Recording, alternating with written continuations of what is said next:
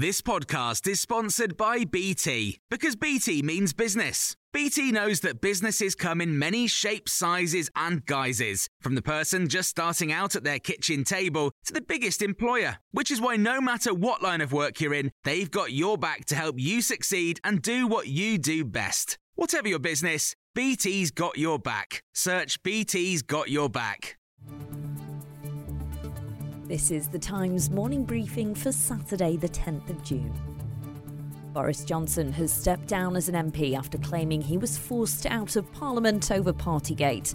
The former Prime Minister saw in advance a report by the Commons Privileges Committee investigating if he misled the Commons over Downing Street lockdown parties. In an explosive statement, he calls the committee a kangaroo court, whose purpose has been to find me guilty regardless of the facts. Justine Greening is a former government minister and Conservative MP. She spoke to Times Radio. It is an astonishing unravelling of a political career. He got a landslide, and not only has he not made it to the end of that parliamentary term as a Prime Minister, he hasn't actually made it to the end of that term as an MP.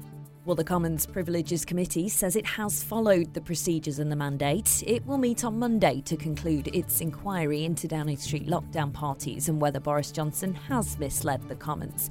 His resignation triggers a by-election in his marginal constituency of Uxbridge and South Ruislip. Harry Phipps is a columnist at Conservative Home. He's been speaking to Times Radio about how the former PM will be remembered. The COVID is the big divide, of course, that a lot of people will argue about whether the lockdown was justified, and now we're getting some evidence that it might have cost more lives than it saved. But I think in terms of the vaccine, that was an achievement in terms of cutting through the red tape and us cracking on with getting the vaccine ahead of other countries. Former President Donald Trump's been charged with mishandling hundreds of classified documents, some relating to US nuclear secrets and military plans. Mr. Trump, who's hoping to be back in the White House next year, faces 37 counts, with some charges carrying a 20-year prison sentence. Anthony Scaramucci was communications secretary to the former president. He told Times Radio the charges are serious. What's troubling to me is the elected Republican officials that are siding with Trump without reading the indictment. They've been told by their political consultants, don't be mean to Trump, because if he falls out of the race, you need his base to secure your continued re-election status. But this is a very damning case, and it's just another example of why he should never be president again.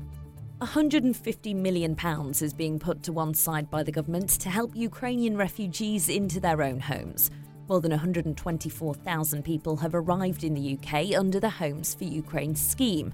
The money's going towards helping families get into private rented accommodation and find jobs.